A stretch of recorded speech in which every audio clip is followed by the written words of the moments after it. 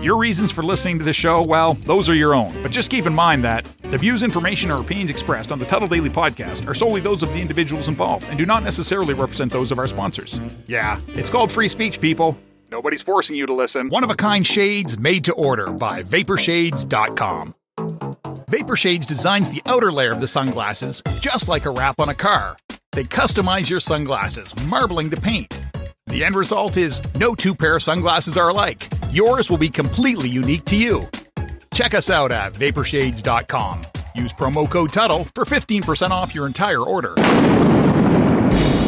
Get ready for your daily dose of Tuttle. The all-time greatest intern/producer we've ever had, of course, Tuttle. Tuttle in Florida. From the Vapor Shades Hobo Fish Camp, it's the Tuttle Daily Podcast. Anarchy! Anarchy! Anarchy! No wonder nobody likes you, Tuttle. Everything's a goddamn debate.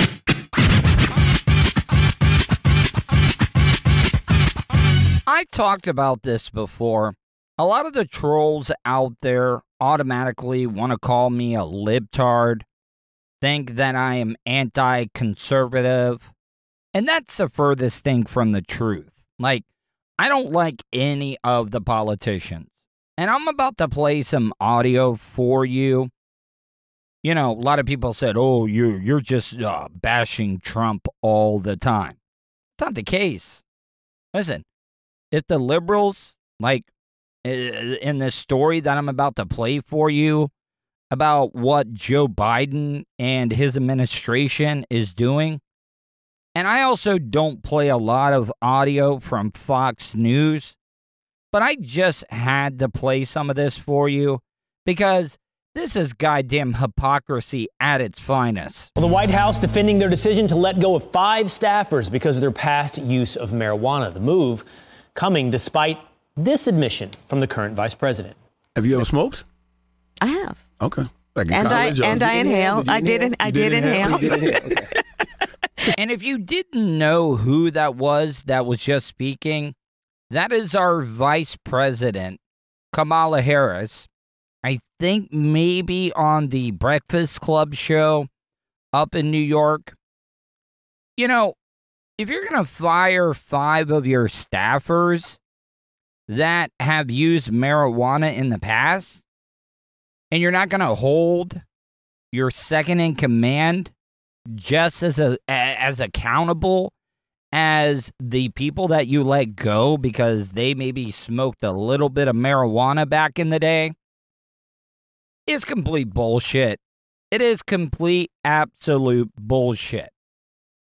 You know, George W. Bush, I don't know if he ever admitted it, but from what I heard was that he loved the cocaine back in the day.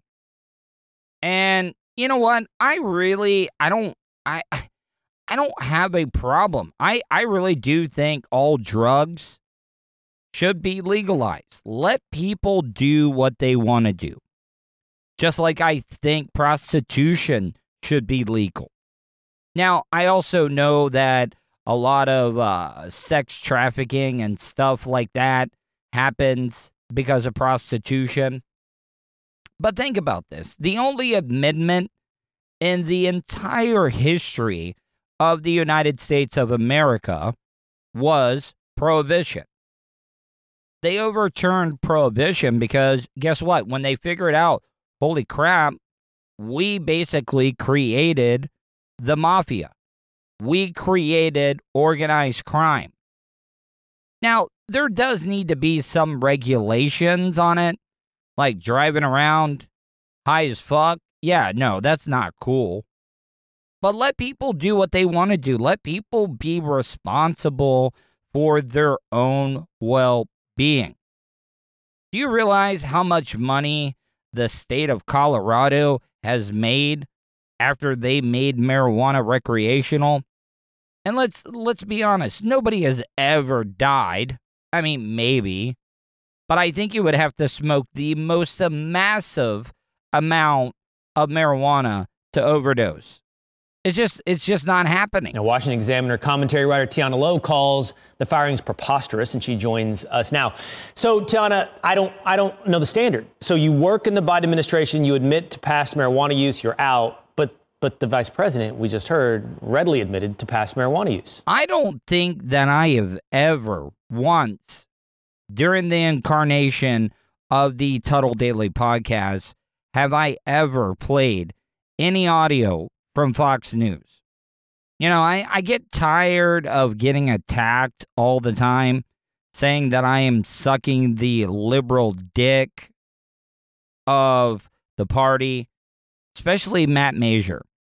Do you guys realize how much hate that I get for being on Matt Major's website, 315live.com? I mean, the guy, my numbers increased the day that I joined his network, his website, 315live.com. But everybody wants to call me a liberal dick sucker. No. I don't like any of these politicians. They are all crooks. They are all like beholden to the lobbyists. They don't give a fuck about us. Look, whoever the president is, doesn't matter to people like me and you. The people that listen to this show, I'm sure that there are some really rich people that maybe do listen to the Tuttle Daily podcast. Why we are so divided in this country right now is because of class. Not about race. Not about this. It's not about that. The rich have gotten richer during this pandemic, and the poor have gotten poorer. So, yes, I'm going to call out the Biden administration when they come up with something as asinine as this is right now, especially when Kamala Harris admitted on a very nationally syndicated radio show that she smoked pot. I mean, it's as Tulsi Gabbard said when she destroyed her on the debate stage. Kamala Harris is laughing about how she was lighting up to Tupac and Snoop, which, if I have my timeline correct, roughly puts it while she was an assistant in the district attorney's office, locking up nonviolent drug offenders, or at least helping to do so. Am I living in bizarre world right now?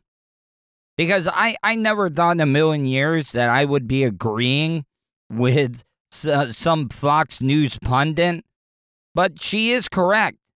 Do you realize how much money we waste on locking up nonviolent drug offenders? Now, I can see going after the big dealers and stuff like that, but for the people that have addiction problems, how is it helping out anybody by locking them up?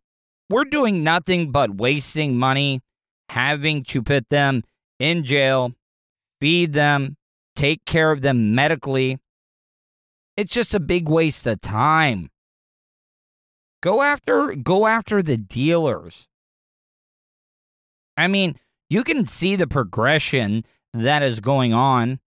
I mean, they are decriminalizing a lot of marijuana use right now, as long as it's under a certain amount. But we really, really do. Seriously, people, what good does it do for us to be locking up people that have addiction problems, people that maybe are self-medicating? That's one of the things that I realized when I was in the mental institution. All the mental health people that were in there, they all had addiction problems. They all had some type of trauma in their life. And I'm not making excuses. Yes, drug addicts, they steal, they rob to be able to support their drug habits. Yeah, lock them up for that. But if I get pulled over and I got some weed or maybe some pills, what good does it do to throw me in jail for a year? It's a big fucking waste of taxpayer money, in my opinion. So the standard makes no sense. I mean, in D.C., marijuana's already been decriminalized. Oh, by the way, and I know that you guys hate when I start and stop these audio clips, these news stories and stuff, but I don't believe for a second that Kamala Harris, because this is what these politicians do.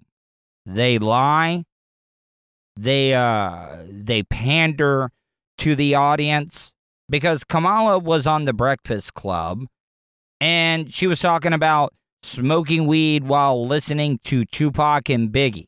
I don't believe for a second that Kamala Harris was getting high as fuck listening to Tupac and Biggie at the time. No.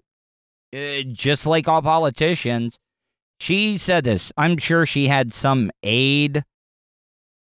You know, one of her assistants was probably like, oh, hey, by the way, you know, you're going to admit that you smoked weed because that will engage the audience of the Breakfast Club. But then you also need to say that you were getting high as fuck while listening to Tupac and Biggie. No. This is what these politicians do. They tell you what they want you to hear or what they think you want to hear. And that's how the system works. That is why our political system is broken here in the United States of America. Biden says that he wants to legalize it or at least decriminalize it federally. If he's serious about this, punish your number two, who's the one who bragged about smoking pot, not random staffers who just want to take home a good day's pay. Yeah, that admission or that attempted admission of listening to rap music in your dorm that didn't line up with when she was in college showed that was a complete farce. But this policy of firing people who have past marijuana use, that's interesting. What's behind it? Here's Jen Psaki. Here's what she had to say. She tweeted this. The White House has worked with security services to update the policies to ensure that past marijuana use wouldn't automatically disqualify staff from serving in the White House. Of the hundreds of people hired, only 5 people had started working at the White House and are no longer employed as a result of this policy. So what do you think is behind the policy? So the number one thing that they always want to ensure when they're clearing folks, you know, for their security clearances, especially in something high security like the White House. I mean, the main thing and the number one piece of advice that all people applying for a security clearance is don't lie. See, this is the thing that pisses me off the most. You know, this is like back in the day where your parents was like, don't lie to me. Tell me the truth. You're not going to be in trouble. But then when you finally fess up to it, you still get your ass beat. Your mom tells you, go wait in your room until your dad gets home because he's going to beat the shit out of you. Yeah, that's exactly what it is. And also, let's not forget about the hypocrisy on top of hypocrisy. What about your son, Hunter, President Biden? That dude is the biggest partier. That dude has done way worse drugs than marijuana. So, does that mean your son should not be allowed anywhere near the White House? Because Hunter Biden was getting after it, and I'm sure he is still getting after it when it comes to whores, cocaine, any type of drug that you can think of. Yeah. So, what I'm trying to say is, yes, for you guys that want to say that I'm sucking the dick of the liberal media, you can fuck off with this one because this is really pissing me off. If you've smoked pot, confess you've smoked pot. Because they want to ensure that no one can be leveraged or, you know, blackmailed in any way. So you have staffers who did not lie and they're being punished anyways. And I hope that the American people can wake up and see how broken our drug laws are to begin with. Marijuana is a Schedule I drug alongside heroin. Hold the phone here. So you're telling me that marijuana is in the same class as heroin is? I've never read a news report. I've never seen a story about somebody overdosing on marijuana, and it's in the same class as heroin, let's talk about this. What about alcohol and tobacco? This goes back to the lobbyists, the politicians being in and holding the pockets of the lobbyists, having to repay them. Take tobacco, take alcohol, and look at how many people have died from liver disease, alcoholism, drunk driving. How many people have died of cancer from tobacco? You want to know why that shit's legal? It's because of big tobacco and big alcohol. Also, big pharmaceutical does not want these drugs being legal because it's going to take away from their profits. And does anybody else, am I the only one that seems to have a problem with this? I don't want any of you guys to think that I was like, oh yeah, let it eat, make every drug legal. No, I'm not saying that. There needs to be some type of regulations. But, I mean, seriously, alcohol and tobacco. My dad always told me this, okay? Take, for example, the Philadelphia Eagles. Philadelphia Eagles Stadium has been known as some of the worst fans. Philly fans are the worst sports fans out there. Do you realize on Sundays, they actually have a jail and a judge on standby on Sundays on game day because of all the fights and rowdy things? We're also talking about the same fans that threw D-cell batteries at Santa Claus on a Christmas Day game. Yeah, I know they make a lot of money off of alcohol sales. And I don't want you to think, look, I'm an alcoholic, okay? I had plenty of great times, but it just was not good for me. You know, it's also, I think, in the state of Florida, you cannot have your concealed carry permit if you have your medical marijuana card. I could be wrong on that, but I have read some reports that have stated that. If you take alcohol out of the Philadelphia Eagles football stadium and let everyone just burn and blaze and get as high as they fucking can, yeah, you would lose some money on the alcohol sales, but think of the money you would make on concessions. Yeah, a lot of people would not be watching the game because they would be waiting in line. Give me a slice of pizza. Give me a hot dog. Give me those nachos and extra cheese because everybody's going to have the munchies. And guess what? They're not going to want to fight each other. But you're also telling me if it's true that you're not allowed to have your concealed carry permit if you have your medical marijuana card? Trust me, some guy that is all beard up is more likely to shoot somebody out of nowhere than a pothead. And you know that I'm telling the truth. And Schedule 4, which is considered much less risky or dependent risk, include tramadol and benzos, which are obviously highly addictive and highly destructive drugs, whereas, based on my knowledge, marijuana has never actually killed anyone before. Not trying to S my own D here, but for you guys that want to say that I'm biased, I just gave you a almost 20-minute rant on how fucked up I think that this policy that the Biden administration has put in place.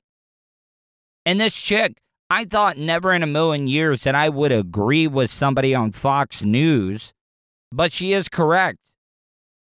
Those benzos that she mentioned, that's Xanax. And there are two like addictions that you can physically die from withdrawals. One being alcohol, and Xanax, those benzos. Like, your body does not do well after you've been taking those things for so long, and then you just stop. And you're telling me that pot and is highly more addictive, or it's more dangerous than the benzos? It's more dangerous than alcohol? It's more dangerous than tobacco? No, it's not. This chick has made complete sense. And I never in a million years would ever think that I would say or I would agree with somebody that was a guest on Fox News. He's a nerd, I've only been arrested one time. a radio personality, Professionally, I'm not in the best position that I've ever been in. and hot talk satirizer. You would think with everything that's going on, a Caucasian like myself wouldn't be able to randomly talk to an African American or a minority. You're listening to the Tuttle Daily Podcast. Wish you could have just flown and had your vehicle arrive a day or two later so you can enjoy more time doing what's important to you? Well, you can. Just give Starfire Transport a call. Let the professionals do the driving while you're flying. Starfire Transport specializes in RV and auto transport. They'll also haul watercraft from boats to PWCs, cargo trailers, and more. Service available throughout the continental United States. So don't wait. Call Brian today at 574-349-4193 or 989-751-6106 for your next move. 10% off for veterans past or present. Also, make sure to tell them Tuttle sent you for an additional discount. That's Starfire Transport. Do you have something you want to say? Hey, what kind of preacher is you? Leave Tuttle a voicemail, Cause you kind of ignorant. especially if you think he's being an asshole.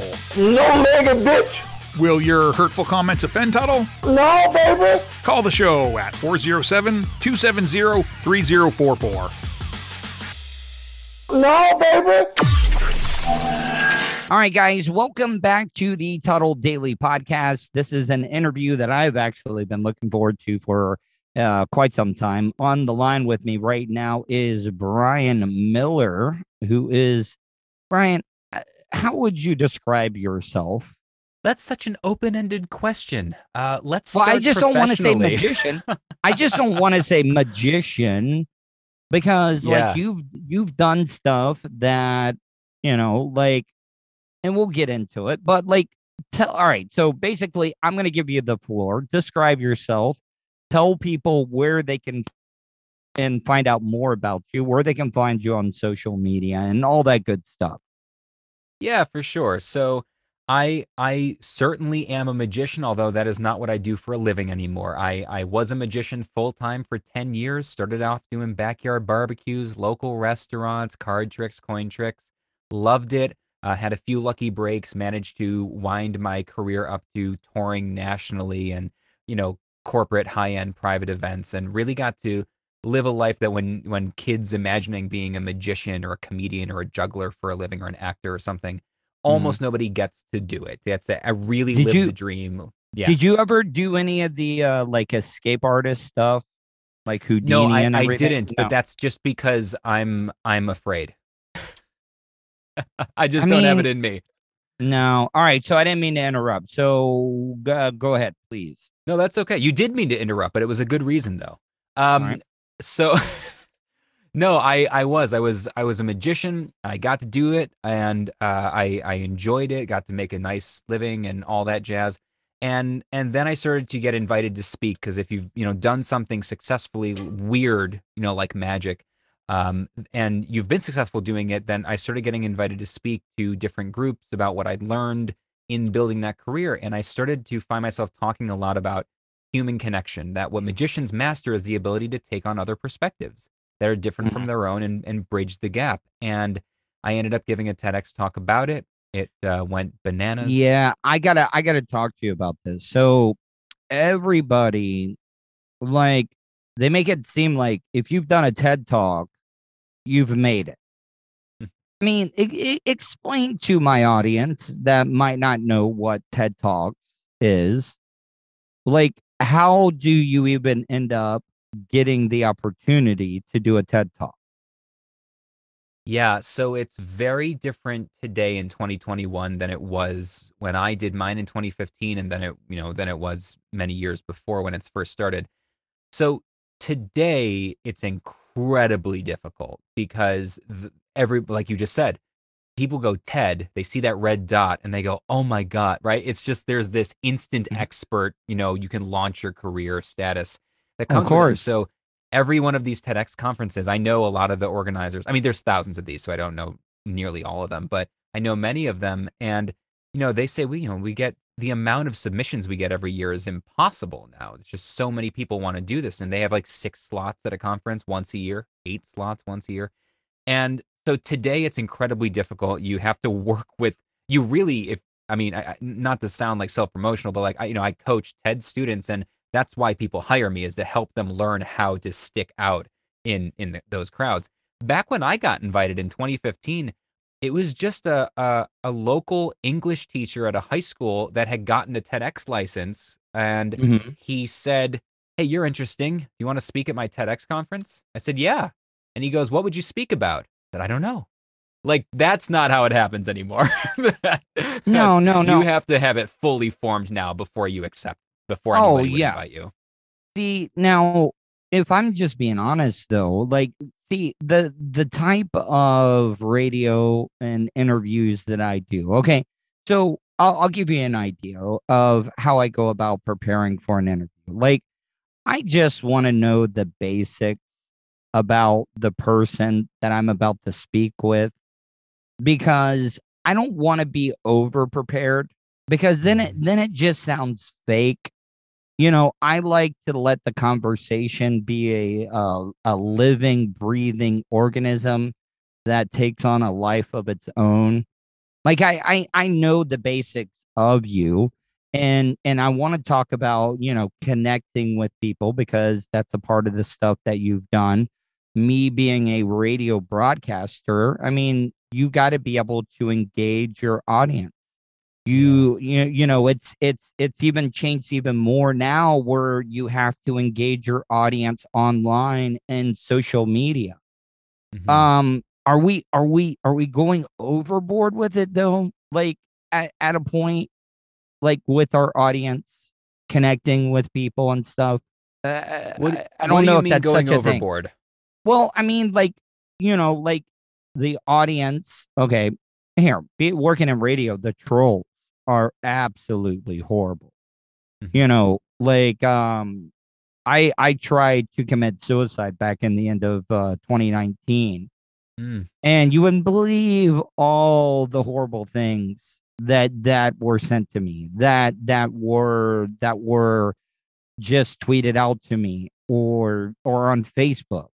And it's gotten to the point where I've gotten better at it, but it's just like the engagement, connection with other people. It just feels like people have the freedom to be able to say whatever they want at some point.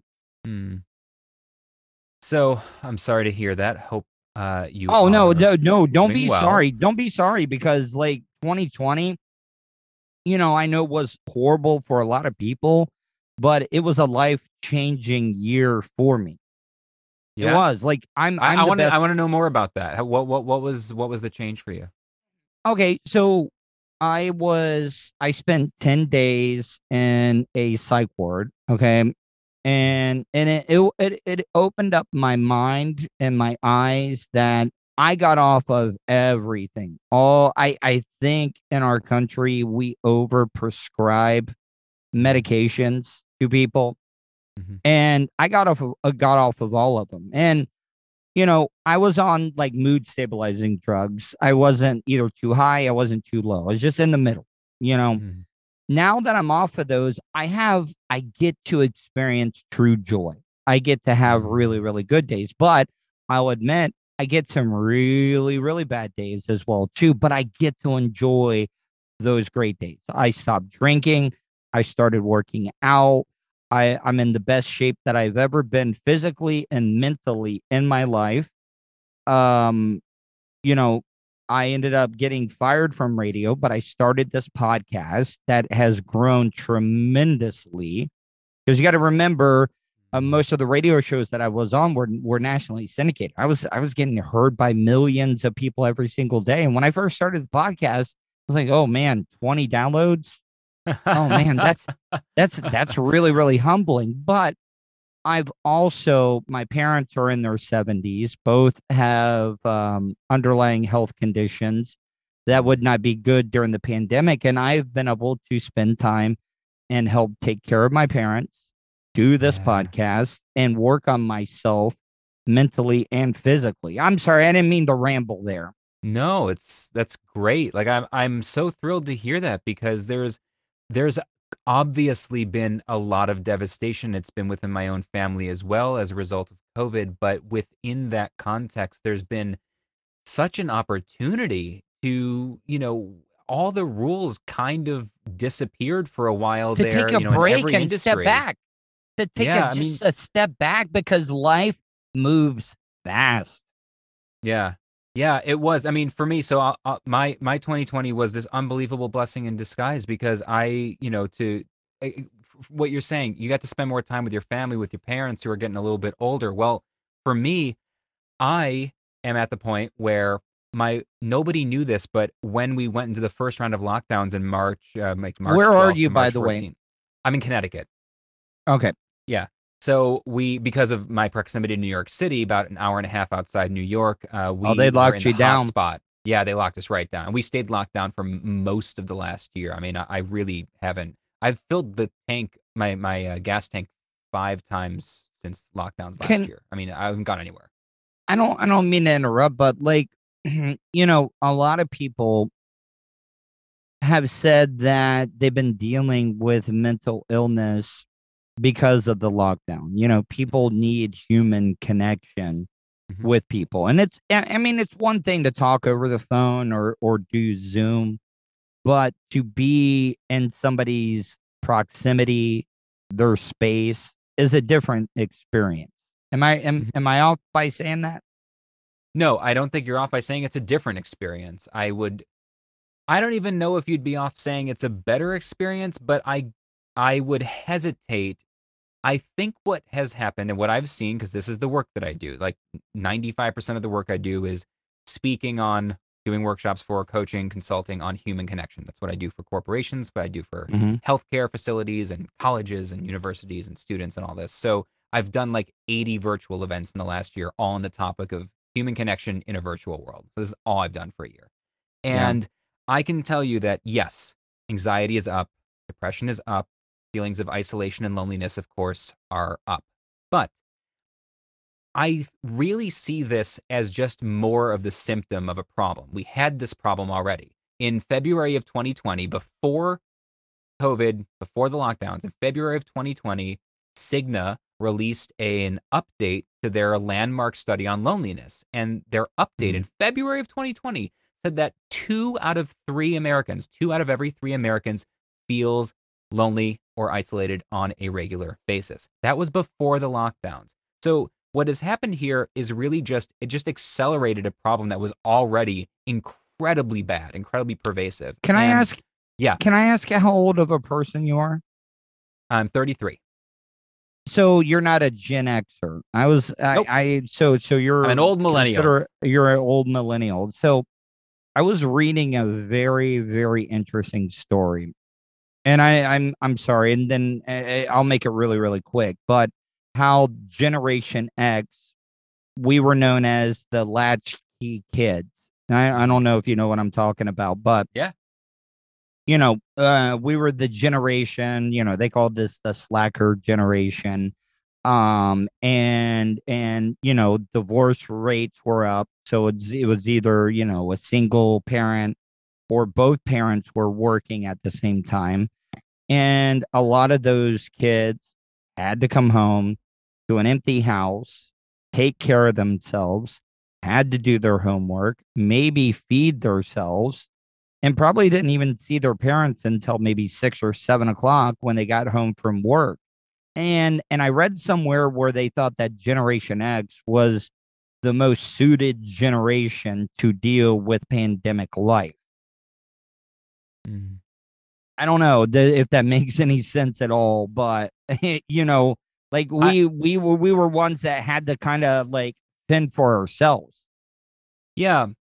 Well, it's interesting because when it comes down to breaking down generation lines, every generation feels like they're the ones best suited for whatever the current situation is, right? Or the music. Our music is the best. Exactly, right? And of course, as we all know, my generation's music was the best. So, which is not even true. I'm a classic rock guy, so that's not even true. That's just a joke. Dude, I got to tell you, the 90s were like across all platforms. The music in the 90s was just amazing. Yeah. Yeah, well, and that's the case, right? Is that so we have these associations where we have these identities in our head that are forged by things that are outside of our control. The year that we were born, our parents, our culture, all those things. And so everyone, I think, obviously feels like they're best suited. What I will say is that older adults have had more trouble, as far as I can tell, and from the studies I've read, more trouble with the pandemic than younger people did, because younger people, the Generation Z and even younger, high schoolers, college kids right now and younger, they knew how to stay, quote, connected. They've been doing it that way digitally for ages. It wasn't that big a deal for them to just kind of shift and go, okay, well, I guess everything's digital now. It was heading that way anyway, So it's actually it's folks more like you and older that actually had a much harder time adjusting to, the intentionality. And this is where I was going a little while ago, which is the biggest thing that changed isn't that we're in isolation. It's that we don't have the chance encounters anymore. You don't bump into somebody in an elevator when you never leave your house. You don't have a 10-second conversation with the barista at a coffee shop. And so the accidental interactions, the incidental interactions are gone. And what happened is generations of people, mostly just not Gen Z. Gen Z was fine, but all the rest of us older than that, we didn't have the tools, the tool belt of techniques for intentionally connecting with other people, which is what's required on the internet. You have to click a button and make a decision to connect with somebody. That was the problem. We weren't taught how to do that. I'm glad you brought that up. I live in a very, very small town right now. Now, I'm not saying that I haven't worked in big cities. I worked in Daytona, Orlando, and then I moved to Tampa. I spent about 10 years in Tampa. But I had a chance encounter here because it's such a small town. People are getting out more, because people spend a lot more time outside.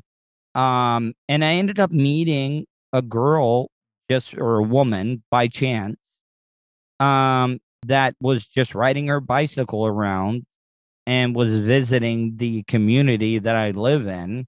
And now we've become friends. So that was one of those chance encounters that you're talking about, that not a lot of people are getting right now. Right. Yeah. And that is the biggest thing. And that's what I've spent so much of the last year working with people on, is how to take back how to make connection intentionally. And there's something that you said earlier, by the way at the beginning of this, where you talked about the radio and trolls, and are we going too far by trying to connect? I feel like what you were asking earlier was like, by trying to connect with everybody, are we actually catering to people that we shouldn't be? I feel like is that kind of what you were getting at? Kind of, but you also got to understand, in the business that I'm in, though, like, our jobs, you're a communicator, you're an entertainer. Our jobs is to garner the biggest possible audience that we can, no matter what. Oh, this is so interesting. Okay, so I love this. And I think you would probably agree, now having gone from traditional radio and syndication to podcasting, because I also run a podcast, and so I'm very familiar with this world. What you just described is, I think, the difference between the old world of media and the new world, where the old world of media was about the largest possible audience. And to quote my hero and mentor Seth Godin, the new world of media is Who is about Seth the small. Godin? Who is Seth Godin? He's the father of modern marketing. So he's Okay. literally he in the world of marketing. He's I'm gonna a check him living out as soon legend. as I get off with you. Yeah, you should. So here's what you're gonna like about what he has to say. The new world of media is about the smallest viable audience, not the largest possible, but the smallest viable, the least amount of people you need to do your work and make your impact. And Are we so, talking the most loyal though? Or I mean, or is maybe. that kind of Well, it what you're depends. saying? So if you think about, okay, you got a podcast. What kind of impact do you want to make in the world? You don't have to answer that right now, but you think about that. You go, what kind of impact do I want to make in the world? How many people? What's the least amount of people I need to make an impact? It might be 50 people. Maybe it's 5,000, but it's probably not. It might be if I could really impact just 50 people or 100 people significantly, then they might go spread that message and ripple it out. And so we start with the smallest viable audience because you're not beholden anymore to advertisers who need to ratings, exactly, who need to hit millions of people. You know, I mean, if there was at one point where if 6 million people saw an episode of a TV show, it was a failure, right? Yeah, but I mean, it's been so diluted because there is so much stuff out there now. Yeah, but that doesn't dilute it. What it does is it makes it easier. It doesn't make it easier. It makes it more important that you reach the right people, not the most people, right? Because there isn't a general audience anymore. That's what changed, is that here we have everything's micro. Whatever you're into, the exact kind of thing that you're into, you can go find a podcast or a YouTube channel that's into that exact thing and only that. And so each individual media channel now, or people, because a lot of us are personal brands like you and I are, we are just reaching the exact right people, which means that they're much more likely to be loyal fans. They're going to spread our message further. They're going to take up the reins themselves, and we can do our work and make an impact. It's really exciting. I mean, to me. that's why, and I know this probably sounds dumb, but I don't call the people, I don't call them fans. I don't call them listeners. I call the people that consume my content supporters, because I am a big, big soccer fan. I love soccer. And, they call their fans supporters because in soccer, they believe that their supporters are just as important as the, $1 million star on the team, Bingo. because, whenever I've done stuff online, I've always had a terrestrial radio station to be able to promote what I'm doing. This whole podcast, since I've started it, has all been through word of mouth. And that's why I call the people that consume my product my supporters. Yeah, that's right. And so that's exactly the key to connecting with people in the new world of media is you're connecting. You can't connect at anybody. You can only connect with them.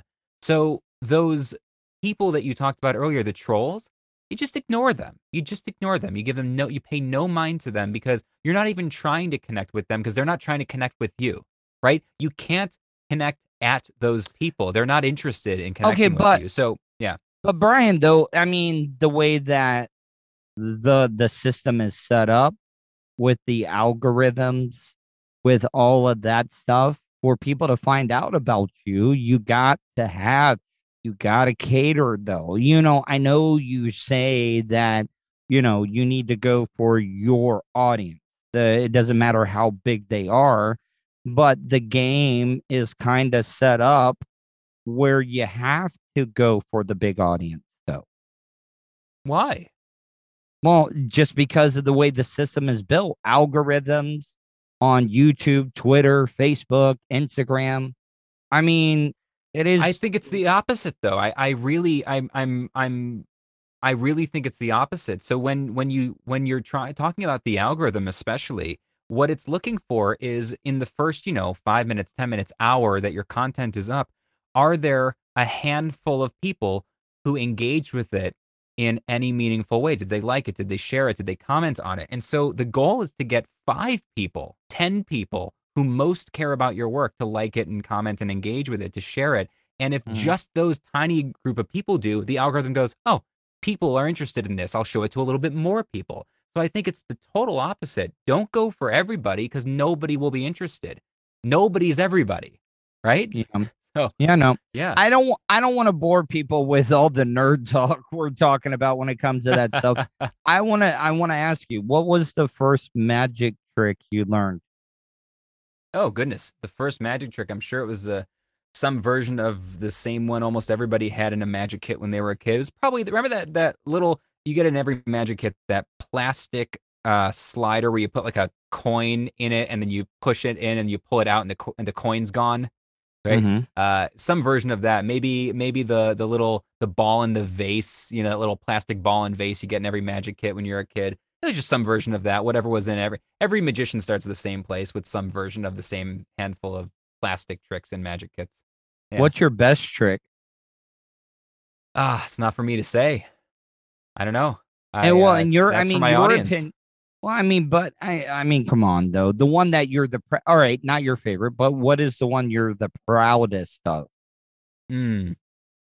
That's a very different question. It's a good question. I'm very, very proud of the closing piece in my show right now, because I have been doing virtual magic shows in addition for the last year. And I'm not asking you to it. And I'm not asking you to explain how you do it, because you never are supposed to ask a magician, how you do it. But I'm just asking the one that you're the proudest of. Yeah, no doubt. The one I'm the proudest of is the closing piece in my show, and it's not because of the trick itself. It wouldn't even make sense to describe it out loud, but it's because of the story that I tell with it and how I watch it impact people. I leave my audience, even though I do a very silly comedy magic show, I leave them with something very, I don't want to say serious, but significant, powerful, meaningful, and it's a story about finding balance in your life at the end of an admittedly silly show. So I'm proudest of it, not because of the trick itself, but because of using the trick as a vehicle to leave somebody with something meaningful. Okay. Now, is there a hierarchy? Like, do you do card tricks, or do magicians look down like, oh man, you're doing card tricks? Whatever. No, there's a common misconception that you somehow work up from the small sleight of hand stuff to the big stage illusions. In many ways, the big grand illusion stuff is the easiest to do. There are boxes that work on their own, or the assistants do all the work while the magician looks pretty and dances around. Not to say that those guys aren't great at what they do. What you mean by misdirection when it comes to having the assistant? I don't think a lot of people realize that. Yeah, but they're watching the magician dance around and be fancy, and it's all the assistants in the background in the shadows that are doing the work, and the boxes work on their own. I mean, if you got $1 million, you can go buy one of those illusions. They're awesome, but they work on their own. In fact, most magicians in most circles anywhere in the world will tell you that the hardest type of magic, it is sleight of hand. It's card tricks. It's coin tricks, because there's nowhere to hide. The close-up is with the audience. Yeah, the close-up stuff. Now, let me ask you, what do you think of? I think Penn and Teller used to do a show where magicians, and they would have to try to figure out how they did a certain trick. Like Penn and Teller's Fool Us. It's still on.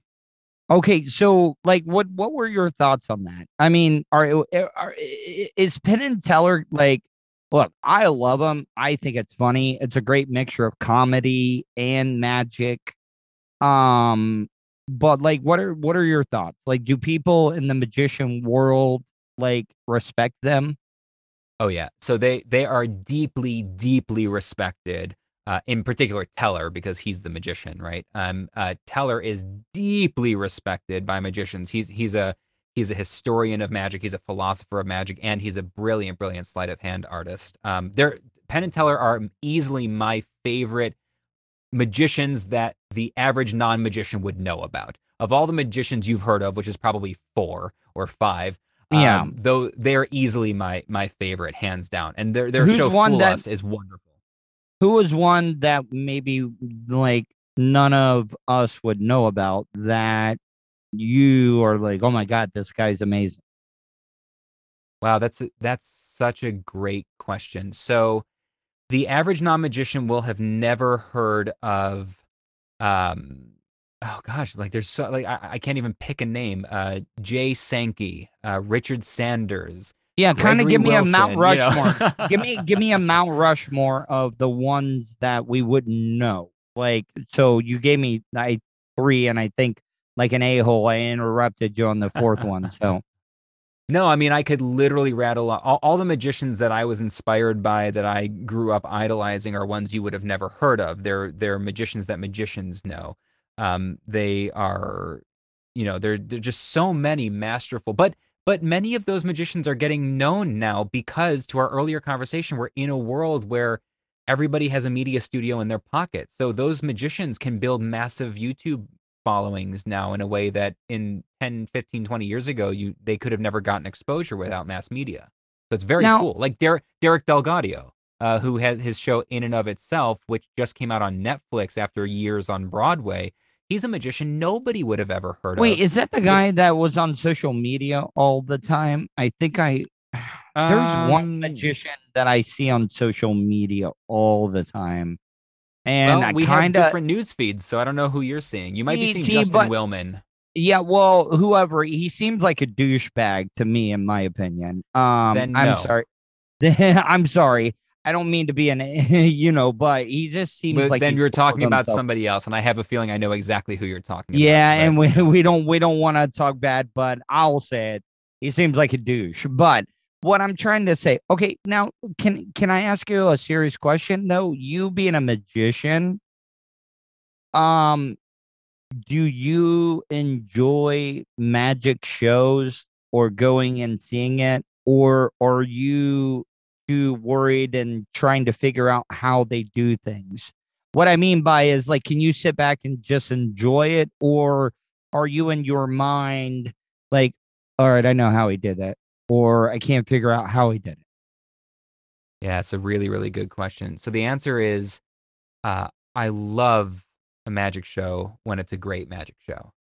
And what I mean by that is, or maybe not obviously, because you just asked, I can't turn off the magician brain. There's no switch where you can turn it off and you're not able to see how a trick is done. 99% of the tricks that I'll see any magician do at this point in my career, with a lifetime in magic, I will be able to figure out the trick. Is there But I don't one that want- you haven't been able to figure out though? And does it bug the hell out of you?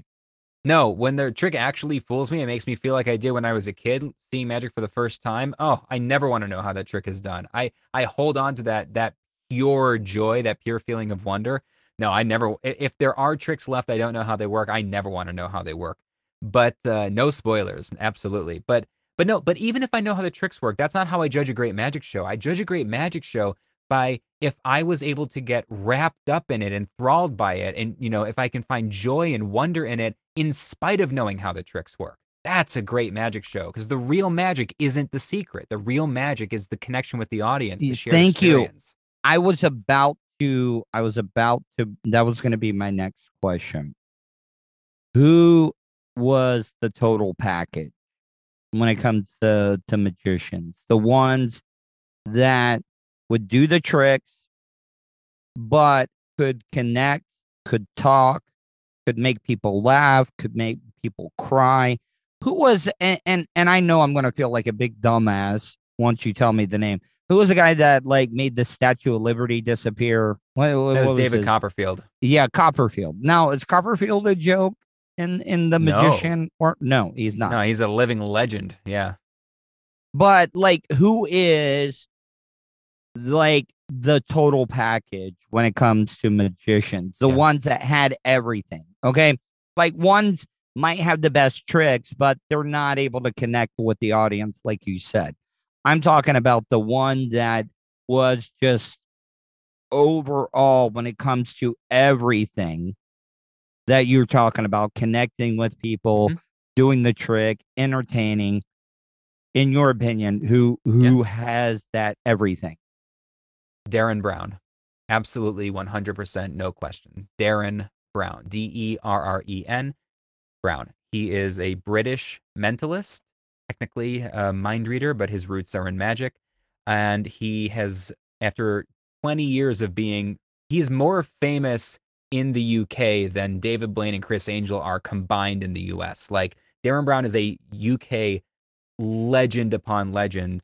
But he just crossed over to American audiences about 2 years ago and did a Broadway run. And I got to go see it, sat right in the first row. My wife surprised me with tickets for the holidays. It was wonderful. We took a trip to New York, sat in the front row. And after, for me, I've been idolizing him since I was a teenager, sat right there and watched him do his thing for 2.5 hours on Broadway. And man, nobody on planet Earth in any generation of magic there's ever been is as good as Darren Brown. He's unbelievable. Now you're talking about the mentalist people, the people that, they'll I see a lot of these on TikTok. They'll be like, all right, pick a color and then, think of such and such and such. And is that a trick in itself? Like, why does my brain always come to that final answer that they're always setting up? Is it a trick? Or it's all a trick. I mean, there are no real mind readers, there are no real magicians, there are no real psychics. I mean, I'm sure you're going to get hate mail from a few people listening right now. They're all of these arts are using the pretty much the same fundamental principles. There's sleight of hand, there's misdirection, there's cold reading. And how do you do the mind thing though? I mean, like, you know what I'm talking about when I say, all right, so pick a color and then, or no, here, pick a number, multiply it by such and such, and then and then they're like, all right, what was the number? And then it's the same exact thing he said. Like, I know that there's a trick to it. I know that it is, but like how does somebody figure that out? And is it passed down from generation to generation? Or is it very competitive being a magician? Like, do you keep your cards close to your chest?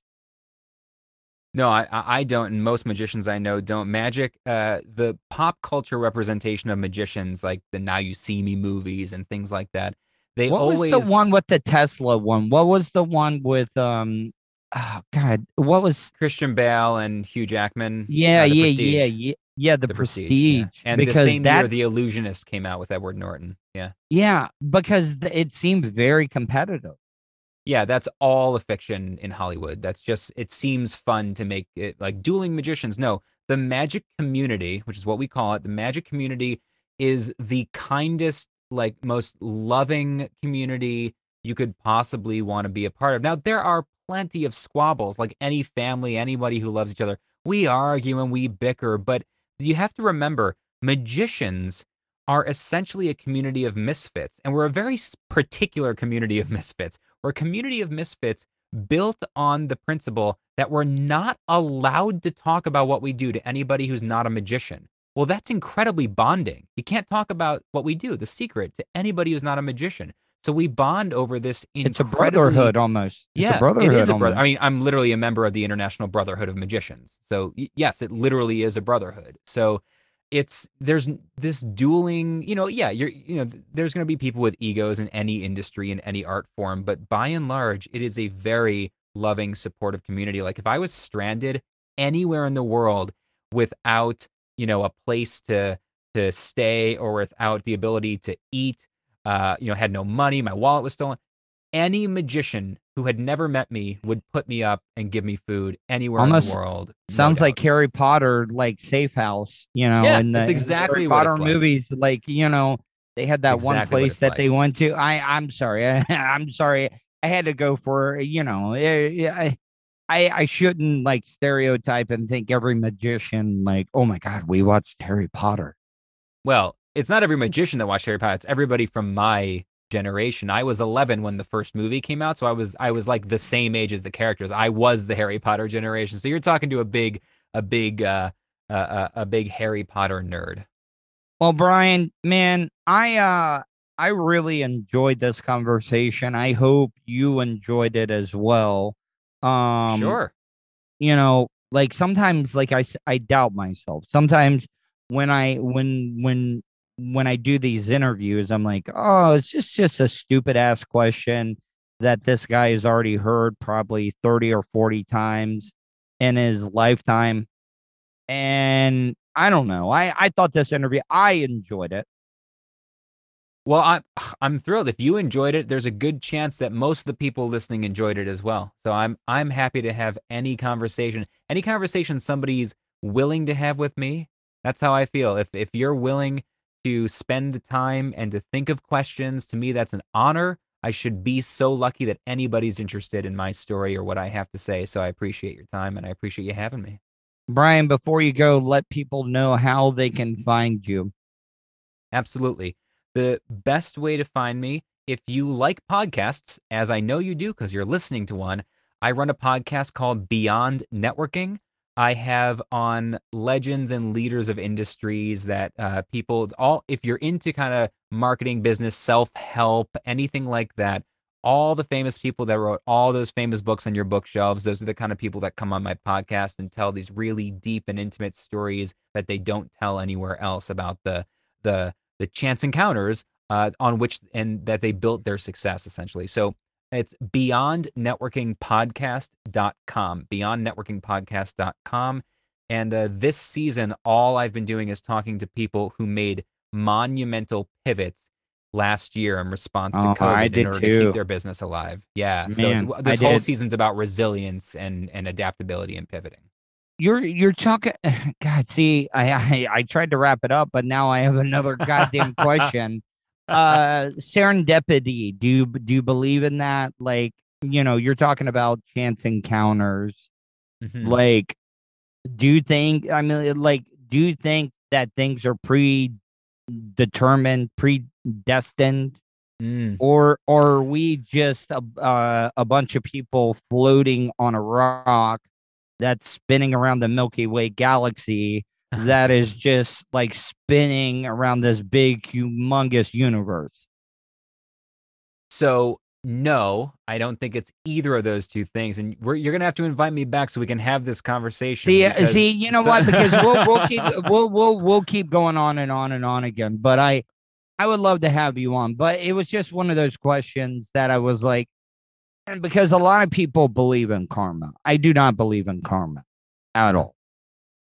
Because good things happen to bad people all the time, and bad things happen to good people all the time. No doubt. Yeah, the world is not fair, absolutely. But I'll leave it with this. What I would focus on is serendipity. To me, that's if you're asking like, do I believe in luck? The answer is yes. I actually think most of our lives are determined by luck. But what I mean, do you create the luck? Do you create it? Yeah. So some of it you can't create. A lot of the luck in your life comes down to your genes. Again, that, you know, if you were born into a upper middle class family in New York, you're going to live a very different life. You know, you're going to have a different set of circumstances than if you were born into poverty in the middle of, I don't know, somewhere else in the world. But right? It's part of it. Go ahead. Sorry. Well, so part of it is luck of birth, luck of what age being born in the 1700s versus born in 2021. It's all different. But within the context of the life you've been given and the genes and the timing and all and the culture and all that, within that context, luck really just comes down to opportunity. And what happens to most people, I think, is that we don't realize how many opportunities there are on a daily basis because we've got our heads down and our blinders on. And that if you talk to more people, if you are more open, if you are genuinely curious, if you seek to make connections, if you operate with generosity and kindness on a daily basis, more lucky moments will come your way, more opportunities will come your way. And so I do believe in luck, but I also believe that we have a lot of influence over the odds of being in a lucky situation. Speaking of luck, and I read this and I can't remember the exact number, but they say it's like 1 in something trillion of you actually being born a human being. Yeah. The odds of you even being born are ridiculously low. Yeah. So that's lucky just in itself. Yeah. Correct. You're lucky just to be alive. Literally. Yeah, so Brian, man, I could stay here and talk to you forever, man, but let's do this again. Absolutely. I'm just so thrilled. This is great. Thanks so much for a great conversation. All right, man. Have a wonderful day, and I will talk to you soon, okay? All right, we'll talk soon.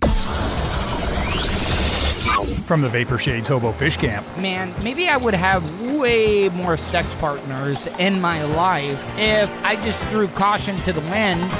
It's the Tuttle Daily Podcast. Tuttle's Daily Podcast is brought to you by StitchYouUp.com. For your embroidery, screen printing, vinyl, and direct-to-garment printing needs, visit StitchYouUp.com. Stitch You Up specializes in custom caps, shirts, decals, and anything you want to personalize. Whether it's one item or large orders, they can handle any size. Unsure about what you want? Let Stitch You Up help you with your logo design. Visit StitchYouUp.com or contact them, Eric at StitchYouUp.com. Stitch You Up. Definitely not your grandma's embroidery. Nerd. Radio personality and hot talk satirizer. You're listening to the Tuttle Podcast. Welcome back to the Tuttle Daily Podcast, the last segment of the show today, but I've always been telling you guys there's a couple of ways you can get a hold of me. You can email me, tuttle@gmail.com. That's Tuttle with two D's, TUDDLE @gmail.com. Or you can leave me a voicemail, 407-270-3044, just like this fine gentleman did. Hey, Tuttle, I was just listening to one of your old podcasts the other day, episode 212 with the infamous David Weiss, the Flat Earther. And I got to tell you, the underwater Catharianism mechanism that he was talking about that makes the moon eclipse from the sun, that about killed me. I assume they found it right next to the lost city of Atlanta. Yeah, I talked about this actually last night on the Tuttle Daily Podcast live stream, which will be coming up tonight at 8 on my YouTube channel, youtube.com/Tuttle. Make sure you subscribe. Make sure you hit that bell button. Make sure you comment or just engage with me on my YouTube channel because it really does help with the algorithm. But this guy's right. That episode 212 that I did was one of the most popular episodes that I've ever done, and I don't understand it. I don't want you to think that I believe in a flat earther, but the thing about a flat earther is you cannot argue with them. Like, they have an answer for everything. So I just wanted to ask the questions and let him answer them, just to kind of like, just let him roll with it, you know, so people could actually see how dumb he is to think that the Earth is actually flat. But anyway, yeah, classic show. You should make some best of, if you made some best of shows, 212 should be at the top of the list because that stuff is hilarious. I don't know if you actually believe the flat earther stuff, but just listening to this guy, he sounds like the son of Dr. Demento, back in the day on the radio. But anyway, good job on the Love of the Love Fun show, and good job on the Brent Hadley show. It's always great to see you out there and in your old roots. Too bad, maybe you can have Russ on your show, as an idea or as a podcast, or maybe you can. Actually, Russ Rollins has already been on the Tuttle Daily Podcast. Him, Jana Banana, Daniel Dennis, they all came on for my 100th show that I did of the Tuttle Daily Podcast. And I'm coming up, today is show number 361. So in 4 days, I will have done a year's worth of podcasts. I mean, that's a great milestone. A lot of people don't talk about this. Podcasting is kind of like a restaurant. A lot of people don't last the first half a year. I went on that little streak of 6 months where I did not miss a single day. I even did Saturdays and Sundays. So maybe I do need to get Russ back on the show. Maybe do something special for 365. After you invite him, he might allow you to come back on his show for a show. I think that'd be a cool idea to get Russ Rollins on board. So just a thought. I always told you I'm going to be honest with you on the Tuttle Daily Podcast. That's already been talked about. Russ wanted me to come back and start doing some bits, start doing some stuff on the show to be able to promote the podcast that I have going on. But he told me, he was like, look, I got to run it up the tree. I got to run it up the flagpole, whatever that saying is. And there is somebody on the show. I have an idea of one or two people that it could be. But Russ was not able to make it happen. Russ wanted me to start doing some stuff, and I completely understand where he's coming from. You got to respect the crew that you have at the moment. But I would like to hear from you guys. Could you email me, Tuttle@gmail.com? I would like to hear your thoughts. Who do you think cockblocked me when it comes to coming back on the air? And I'm pretty sure I know who it is. But, old Tuttle would call it out. Old Tuttle would burn that bridge again. And I'm just not going to do it. But I am going to be honest with you and tell you that, yes, that had already been talked about. But somebody on the morning show said no. They did not support it. They didn't like me. Well, I don't know exactly what was said. Maybe they didn't say. Maybe they just, I don't know. Maybe they saw me as competition. Maybe I did something in the past. Because I'm sure that's what it is. I'm sure it's something that I did in the past that they're still upset about. That they're going to be like, yeah, they're going to motherfuck me. And that's exactly what happened. Took away an opportunity for me to be able to promote what I'm doing. So, hey, I get it. I was an asshole. I wish them nothing but the best. I talk to Russ quite a few times a week. But I also respect Russ honoring the wishes of some of the people on his show. So that's about it. Gonna end the show today. Hope you guys enjoyed it. I'll talk to you tomorrow. And that's the show for today. Thanks for listening to the Tuttle Daily Podcast. Hey, don't be a dickhead. Do us a favor. Like, share, and subscribe to the show. Also, check out the Tuttle category at 315live.com. The Tuttle Daily Podcast is brought to you by the Vapor Shades Hobo Fish Camp. Do you want some cool-ass sunglasses? Check out vaporshades.com. Also brought to you by Starfire Transport, StitchYouUp.com, PocketPairClub.com. Special thanks to show intern Hannah and Charlie Alamo for their contributions. Additional imaging and production is provided by CCA Productions. Facebook.com/CCA Productions Presents.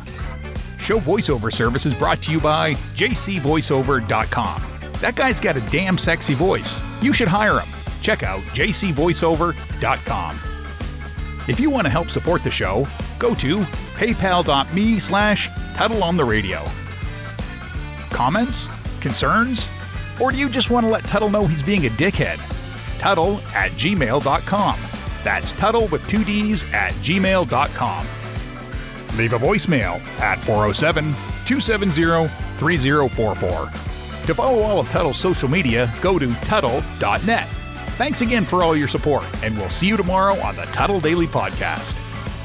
Hey, yo, Terry, what going on?